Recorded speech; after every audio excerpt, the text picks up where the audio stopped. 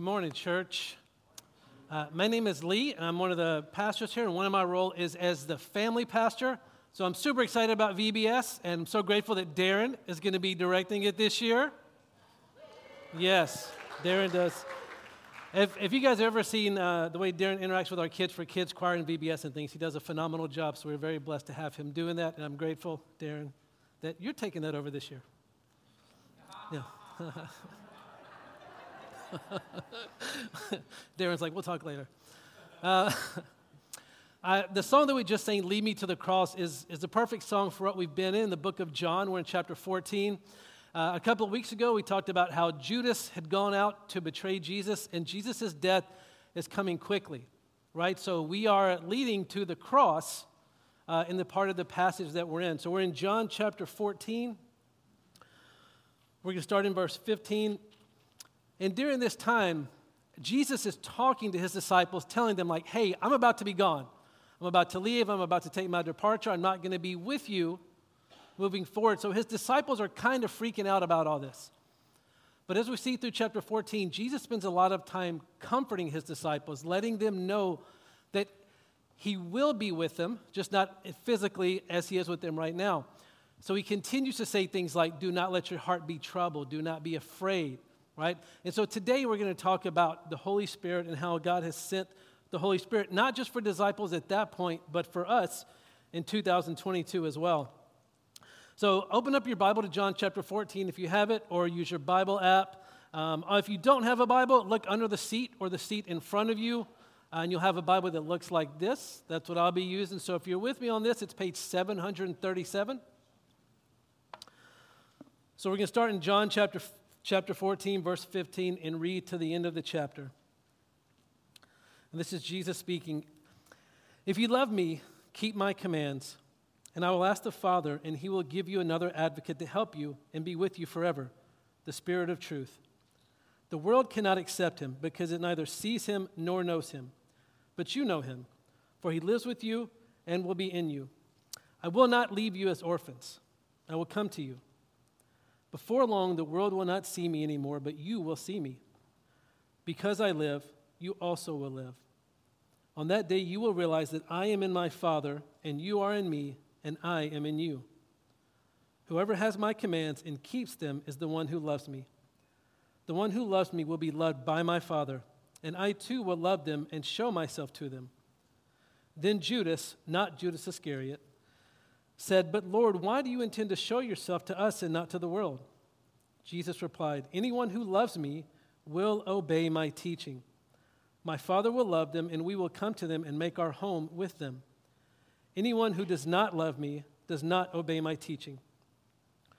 These words you hear are not my own. They belong to the Father who sent me. All this I have spoken while still with you, but the Advocate, the Holy Spirit, whom the Father will send in my name, will teach you all things and will remind you of everything I have said to you. Peace I leave with you. My peace I give you. I do not give to you as the world gives. Do not let your hearts be troubled and do not be afraid. You heard me say, I am going away and I am coming back to you. If you loved me, you would be glad that I am going to the Father, for the Father is greater than I. I have told you now before it happens, so that when it does happen, you will believe. I will not say much more to you, for the prince of this world is coming. He has no hold over me. But he comes so that the world may learn that I love the Father and do exactly what my Father has commanded me. Come now, let us leave. Let's pray. Heavenly Father, God, we thank you. Lord, we thank you for these words, God, that you do not leave us alone, Lord. You have not abandoned us, God. You are with us. Lord, for those of us that have our faith in you, Lord, your Spirit of truth, God, the Holy Spirit is with us in everything that we do. Lord, I pray as we read through this, God, that we will see the gospel at the heart of this message. Lord, I pray that we will see, God, just all the wonderful things that you have done for us. Lord, and to understand, God, that our lives, everything that is good in our lives, God, the joy that we could possibly have all comes from you. God, it is found in you, Lord. I pray that you open our eyes to this, Lord, and that your Spirit will speak to us. In your Son's name I pray. Amen. So Jesus is trying to calm the fears of his disciples because at this point, all they can think is, listen, we've been with this guy for a few years now, and all of a sudden he's just going to leave, right? It kind of feels like, Jesus, like you're abandoning us a little bit. What's going on? So they're kind of freaking out, and Jesus says, no, I got you. And so he says in verse 16, he says, I will ask the Father, right? Meaning I will ask God, to send you another advocate to be with you forever. Now, depending on what translation you have, it may not use the word advocate. It could have helper, it could have comforter, it could have counselor. There's a couple of choices. And the reason why, in Greek, the word is parakleton. And there is not an English word that matches directly with the definition of parakleton in Greek. So it does mean counselor, but it means so much more than that. It does mean helper, but it means so much more than that. It does mean advocate, but it means so much more than that. So we don't have a word that matches, so that's why in different translations you may have something different. But it's this same idea that Jesus is sending someone. And the reason that I think advocate works the best of those options is because an advocate is someone who comforts you and helps you out, who comes alongside you, and someone who fights for you. And that's what Jesus has been doing for his disciples. And so that's what he is letting them know, like, hey, I'm not going to leave you alone. I'm going to send another advocate. And so we also need to understand that the word another is significant because that means we've been having an advocate up to this point. So the first advocate for the disciples was Jesus. So when he says I'm sending another advocate, he doesn't mean there's going to be a new gospel coming. He means the Spirit of truth is going to continue the work that Jesus has been doing up to this point. Last week, Pastor Matt spoke about, Jesus used the words, I am the way, the truth, and the life. So here when Jesus refers to the Holy Spirit as the Spirit of truth, he's saying that he's taking what Jesus has already been teaching, what Jesus has already been showing, and he's going to continue to teach that and remind them of everything that's happening. So this isn't like a new gospel or like a new story. It's continuing the work of Jesus. And what's fascinating here is it shows the connection of the Trinity, right, which is God the Son and God the Holy Spirit, right? So each different in their personhood, but all one God. And I know that's a very difficult concept to understand. I know that if you have any questions about it, I'm sure Pastor Matt would love to take you out to coffee and be able to either explain it better or confuse you even more. Either way. But it's important we understand this because if Jesus is going to God and saying, God, can you please send the Holy Spirit to these people, to my followers? So we understand that the Father, the Son, and the Holy Spirit are all working together. It's not like three different things against each other. They're all working in unison to bring the kingdom of God. And so what's important in this when he says another advocate, the word advocate, why do we need an advocate? Why do we need, right, like just in life, why do we need somebody to stand up for us? Why do we need somebody to fight for us? Right? One of the things that we can look at, 2 Corinthians 5:10, should be on the screen. If you want to write it down, that's fine too. Here's why we need an advocate. For we must all appear before the judgment seat of Christ, so that each of us may receive what is due us for the things done while in the body, whether good or bad. A day of accountability is coming for all of us. Each and every one of us, whether things we've done are good or bad. Now, a lot of times we deceive ourselves and we consider ourselves to be good people. At our heart, we are not good people. Right? Every single day, either in thought, word, or deed, we have sinned. I mean, you guys are the 10. I said this at 9 o'clock. I can probably up the percentage for this one. 95% of us in this room have probably already done that this morning. Have either sinned in thought, word, or deed. So we need to get rid of this idea that we are good. And get this idea that no, at our heart we're not good, but we serve a good God, and through him, good things come. And so that day of accountability is coming for us. And so when the Bible says this, it's not to scare us. It's to make us sober-minded. It's to treat this seriously. Like our sin needs to be treated seriously, right? We make excuses for our sin all the time, but God doesn't do that. He wants us to take this seriously.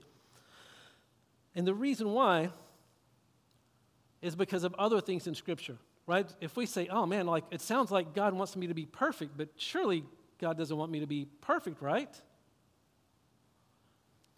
Galatians chapter 3, verse 10 says, for all who rely on the works of the law, that means the things you do, good and bad, are under a curse. As it is written, cursed is everyone who does not continue to do everything written in the book of the law.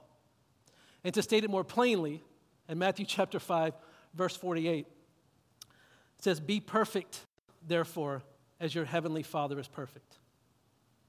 Be perfect as your heavenly Father is perfect. So does God demand perfection from you and I? Yes, He does. He does. And so here's what gets so crazy. We want to kind of excuse our sin, right? Like if I want to say, you know what, I shouldn't have yelled at my kids this morning, but I didn't get great sleep last night, so really it's okay. No, it's not. Right? I lied to somebody, but they're not really a good person, so it's okay. No, it's not okay. Sin is sin. If God demands perfection of our lives, then everything that we do that's sinful breaks our relationship with God. So this idea that we can just do whatever we want and pretend like, oh, God's okay with it. God just kind of winks at that sin. He does not. And the reason why, it's a terrible idea to think that way, because when we do that, we cheapen the grace that God has given us. If our sin is like, okay, we'll just kind of like wink an eye at it, it's really not that big of a deal, then Jesus' death isn't that big of a deal either. But if God demands perfection and there's no way that we can do that, then Jesus' death, the grace that comes from Jesus' death and resurrection should overwhelm us, should completely overwhelm us. And so the reason we need an advocate, when we're at that judgment seat, right, having our lives looked at, so if we come up and we're standing before that, and so they're reading through this list of the things we've done in our lives, here's what you're going to do. Because if you're looking at a holy God and He's going through the list of things that you've done wrong, the list of sins that you have, He doesn't even have to go past 1 week to make you hang your head and understand in relation to God's holiness, we've got nothing. But if our faith is in Jesus, then He is our advocate. And Jesus steps up and says, no, I got this. And Jesus says, no, listen, this one has placed their faith in me. So the perfect life that I lived, they get credit for that. The death that I died that was punishment for their sin, no, I took care of that. I covered that for them. They're free to go. And so God says, welcome in. Like that should blow our mind. Like even just talking about it, it gives me chills as I'm talking about that. It makes no sense. It makes no sense that God would do that for us. It's like cheating. It's like cheating, right? I was a teacher for 10 years. It'd be like me going up to a student and say, the only way you get past my class is if you ace this test. Oh, and by the way, here's all the answers. Like that's what God has done for us. Like here's the things that you have to do, but I got it all covered. Now this only happens if our faith is in Jesus, right? That's it. Because it's saying if we love God, we'll do what He commands. And Jesus has done these things and He has covered it. And so if we see that, if we see who we truly are compared to God's holiness, and then understand that Jesus willingly steps in front of us and advocates for us if our faith is in Him, I mean, I don't know how we just don't result in praise and thanksgiving for everything He has done. And so when Jesus tells them, again, He's sending another Holy Spirit, or not another Holy Spirit, another advocate, the Spirit is going to dwell within His people. Up until this point, the Holy Spirit has not operated that way. The Holy Spirit has been active, right? If you read through the Old Testament, the Holy Spirit has been active, but has not consistently, nonstop dwelt in the heart of the believers. But that's going to change after Jesus' death and resurrection. The Holy Spirit comes and is with believers at all times, meaning for those of us in this room that have placed our faith in Christ, the Holy Spirit is with us even now, so that we are never abandoned. We are never left as orphans, as the Scripture says. And so this should bring us great comfort because it shows that God wants to have an intimate relationship with us. Okay, we need to quit thinking of God as like this abstract thing that's far away. Like God wants to be in the mess with you. He wants to be in the mess with you because of His love for you. And that, again, that's another thing that should just kind of blow our minds, and we don't really fully understand what that's like. And as Jesus is talking about the Spirit of truth, He continues in verse 17, the world cannot accept Him because it neither sees Him nor knows Him. But you know Him, for He lives with you and will be in you. I will not leave you as orphans. I will come to you. Before long, the world will not see me anymore, but you will see me. Because I live, you also will live. And that last part, because you live, I also will live, is huge. Because what Jesus is saying is that he's going to come back from the dead. He's going to be raised again on the third day. So because he lives, now death is defeated. Not only has he lived a perfect life, also now death is defeated. So now it says you also will live.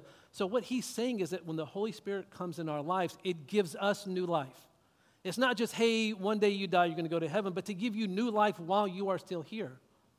Because the obedience and the perfection that God demands, their obedience can only come from the Holy Spirit working in our lives. And so also in that passage, the one part that I just read, when Jesus refers to the world, it says the world cannot accept him. Understand, he's not talking about every single person in the world, because then he wouldn't be talking about his disciples.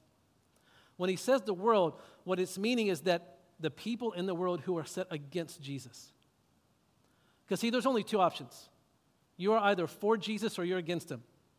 There is no riding the fence. There's no, let me just kind of see what happens. The Bible says you're either for him or you're against him. That's it. There's not a third option. There's not like, well, let me kind of do what I want and kind of see how things play out. Like, no. If you're not for Christ, then you're against him. And so what he's saying through this is basically that the world, again, meaning the people who have chosen to be against God, have made their decision. And so Judas, in verse 22, and you notice it highlights that it's not Judas Iscariot. So it's reminding you like, hey, Judas Iscariot is the one who's going to betray Jesus, right? He basically sold Jesus for 30 pieces of silver. So they're letting you know this isn't the same one, because that Judas has already gone off to do his thing. And Judas said, verse 22, "But Lord, why do you intend to show yourself to us and not to the world?" Jesus replied, "Anyone who loves me will obey my teaching." This is like the third time he said this in this passage already. "Anyone who loves me will obey my teaching. My Father will love them, and we will come to them and make our home with them. Anyone who does not love me will not obey my teaching. These words you hear are not my own. They belong to the Father who sent me." So when Judas is asking about the world, Jesus is saying, listen, like, I've done everything in front of everybody, right? Jesus wasn't hiding when he was doing the miracles, when he was preaching. Everyone was able to see that. But what he's telling Judas is, listen, the world has made its choice. And so how do we know if we're part of that or not? If you love me, you'll obey my teaching. There's a direct correlation between love for God and obedience. And so the condition here is not to threaten the disciples, but it's to properly define what love is. What is love for God? Obedience. Obedience is love for God. There are too many times that we have done this. We see people in this world do this. Yeah, I love God, I love Jesus. Okay, are you doing the things that the Bible talks about? No, but I love God. No, you don't. Listen, that's the reality. If there is no obedience to the gospel, to the scriptures in your life, then stop saying that you have a love for God or a love for Jesus, because you don't. And those are based on, not on my words, those are based on Jesus' words. If there is a love for him, obedience is part of that. You cannot separate the two. And it's not this like, oh, like he's like, hey, you better do this. The obedience that he calls us to brings us joy. That is what we were designed for. We were designed to worship God and to follow him through obedience. And that brings us joy, really, to so many other things that just waste our time and are just distractions for us. And it's because when we think of the word obedience, we think of having to listen to our parents, right? Or if you're a parent, you're thinking of getting my kid to be obedient. And so a lot of times there comes with harshness and other things like that. But what God is saying is, listen, it is in your best interest and in your most joy to follow the things that I've given to you. And what gets even more amazing is the obedience that is required by us. The Holy Spirit helps us achieve that. We can't do that on our own. God sends the Holy Spirit so that we are now able to obey. It's carrying on the work of Jesus, continues to do that. In verse 25, Jesus continues. He says, "All this I have spoken while still with you. But the advocate, the Holy Spirit, whom the Father will send in my name, will teach you all things and remind you of everything I have said to you. Peace I leave with you, my peace I give you. I do not give to you as the world gives. Do not let your hearts be troubled, and do not be afraid." So we see further, what's the role of the Holy Spirit? To teach us all things and to remind us Again, it's not teaching us new things. It's teaching us what Jesus has been teaching and to remind us of things. We need to be reminded of things constantly. All of us do. There are many reasons we come to church on Sunday morning, the corporate worship, being together and seeing other like-minded people who are like, listen, we don't have it together. Praise God, we have Jesus. But another big reason we come is to listen to the preaching of God's word because we forget. We forget. I don't care if you've been to church 2 months, 20 years, 60 years, 70 years. It's important to keep coming back because we forget about things. We forget about the gospel. There is so much happening in life for all of us. Literally, anything that you want in this world in 2022, you have access to. There are more distractions than we can even think to name. And that's the thing. See, when Satan wants to get us off track, right, and going to talk about that coming up, he doesn't turn us into Satan worshipers. He distracts us. And we are very easily distracted. So that's why Sunday morning is such a great time to kind of regather. Another thing that we need to be reminded of is God's word. So if we are not reading God's word, then what are we going to be reminded of? Right?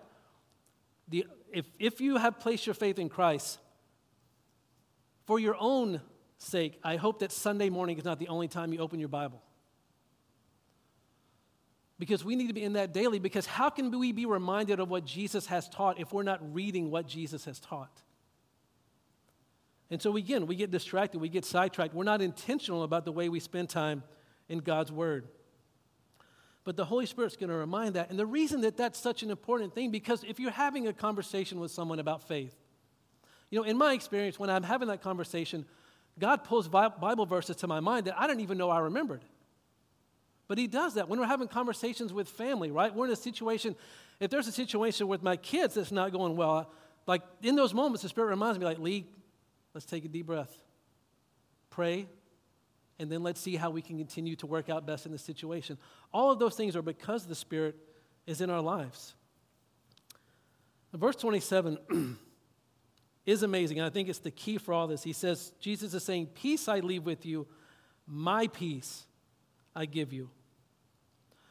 So what is Jesus' peace? Jesus has unbroken union with God the Father at all times. That is the peace that he is offering to us. Think about that. The peace that's being offered to us is the unbroken union with God forever.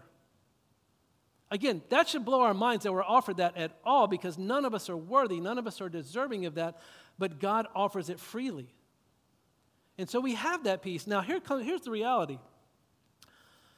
We have to think about, if there's not that peace in our lives, why? What is happening? And I know for me, a lot of times, if my anxiety is starting to get the better of me, then here's what has happened. There's been like a problem or something has gone wrong in life or with somebody in the family. And my first thing is I'm trying to think of everything that I can do to fix that situation. I would love to tell you that every time I get anxious, my first thing is to drop to my knees and pray to God. That's not reality, so I'm not going to lie to you about that. A lot of times, if there's anxiety in our lives, we're like, okay, what can I control? What can I do? What can I fix to get rid of this feeling because I hate this feeling? That's the first thing we look to. And so for my own life, the more I try and fix those things, the worse my anxiety gets. Because what I'm counting on then is my circumstances to be a certain way in order for God to be good with everything that's happening with me. If you've read through the New Testament, Paul writes a lot of the letters of the New Testament. And you will hardly ever, if ever, see him pray for people's circumstances to get better. But he prays for their faith, right? He prays for them to connect with God. So the same thing with us. Our circumstances don't determine God's love for us.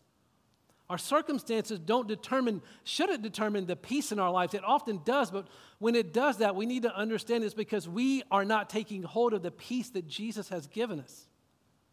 The peace that he died for and rose again to give us that peace, to give it to each one of us, right?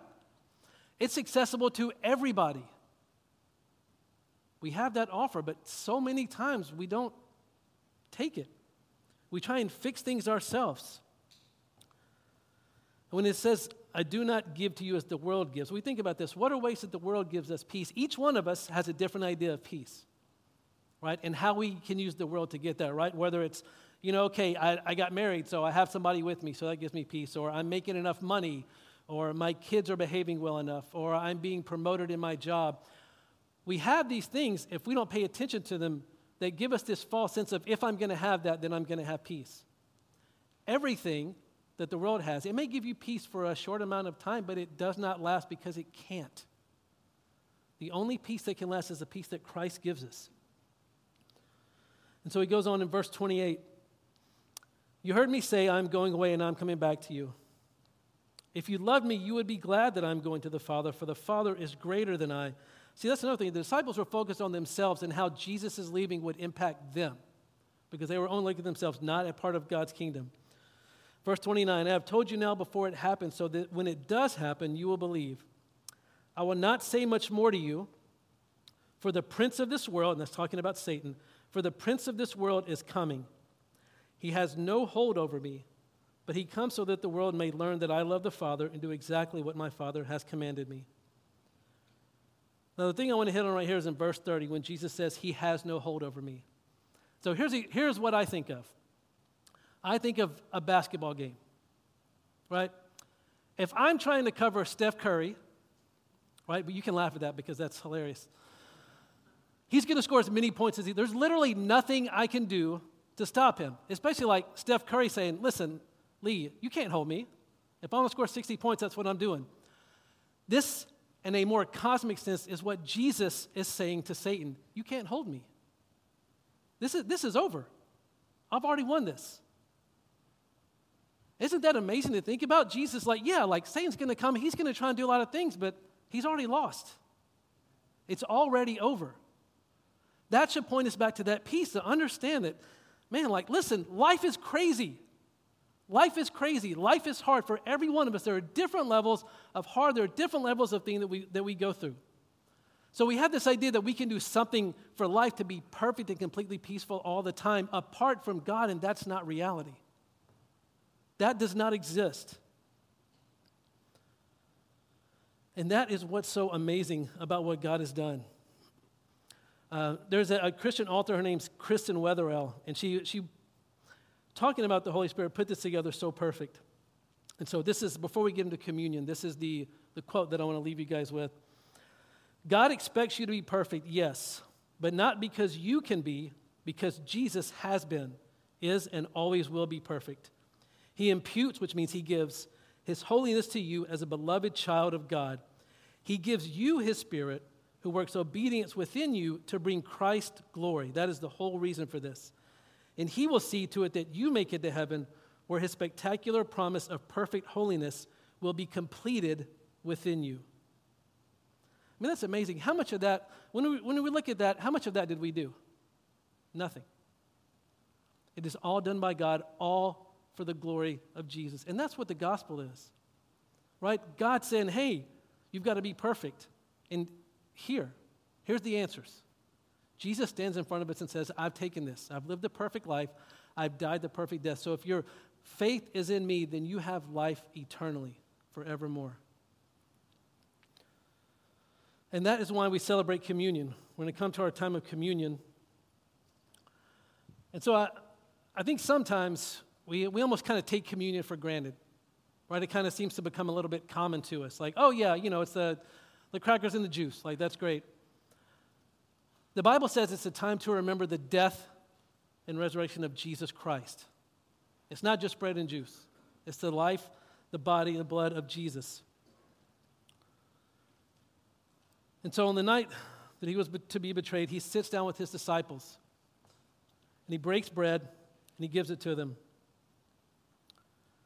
He says, this bread is my body broken for you. Do this in remembrance of me.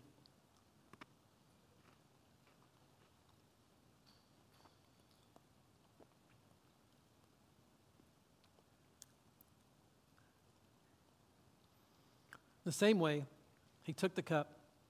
He said, this is my blood poured out for you.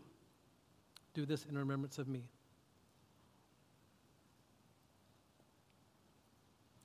Let's pray. Father God, Lord, we thank you for who you are. Lord, we thank you that you give us an advocate to fight for us, God, because standing before the judgment seat, we would be completely hopeless. God, and even now, the only thing that rescues us is not even our faith, but the object of our faith, Lord, and that is you. God, I pray that you'll help us to understand. Lord, I know that for most of us, if we've been in church for a while, we understand that the Holy Spirit operates within our lives and that dwells within us. But God, we know that mentally, but we don't live out that way. God, we tend to be distracted by so many other things. We don't listen to your voice. We're not reminded of those things because we're too busy being distracted. God, I pray that you'll help us see, Lord, that, God, you demand perfection, but you've also provided a way for us to be covered with that. God, to know that you have given us your holiness and taken away our sin is the craziest thing in the world. God, I pray that we never just think of that as common. God, that we never just think, yeah, that makes perfect sense, because there's no planet that makes sense. God, that you would trade your holiness for our sin. God, what you have, Lord. So I pray for those here today, Lord, who have not placed their faith in you. God, I pray that they see and understand that the only way that we can truly have peace is the peace that you bring. God, because everything the world offers will fade. God, but you are the same yesterday, today, and forever, and you will be with us. So in your son's name I pray. Amen.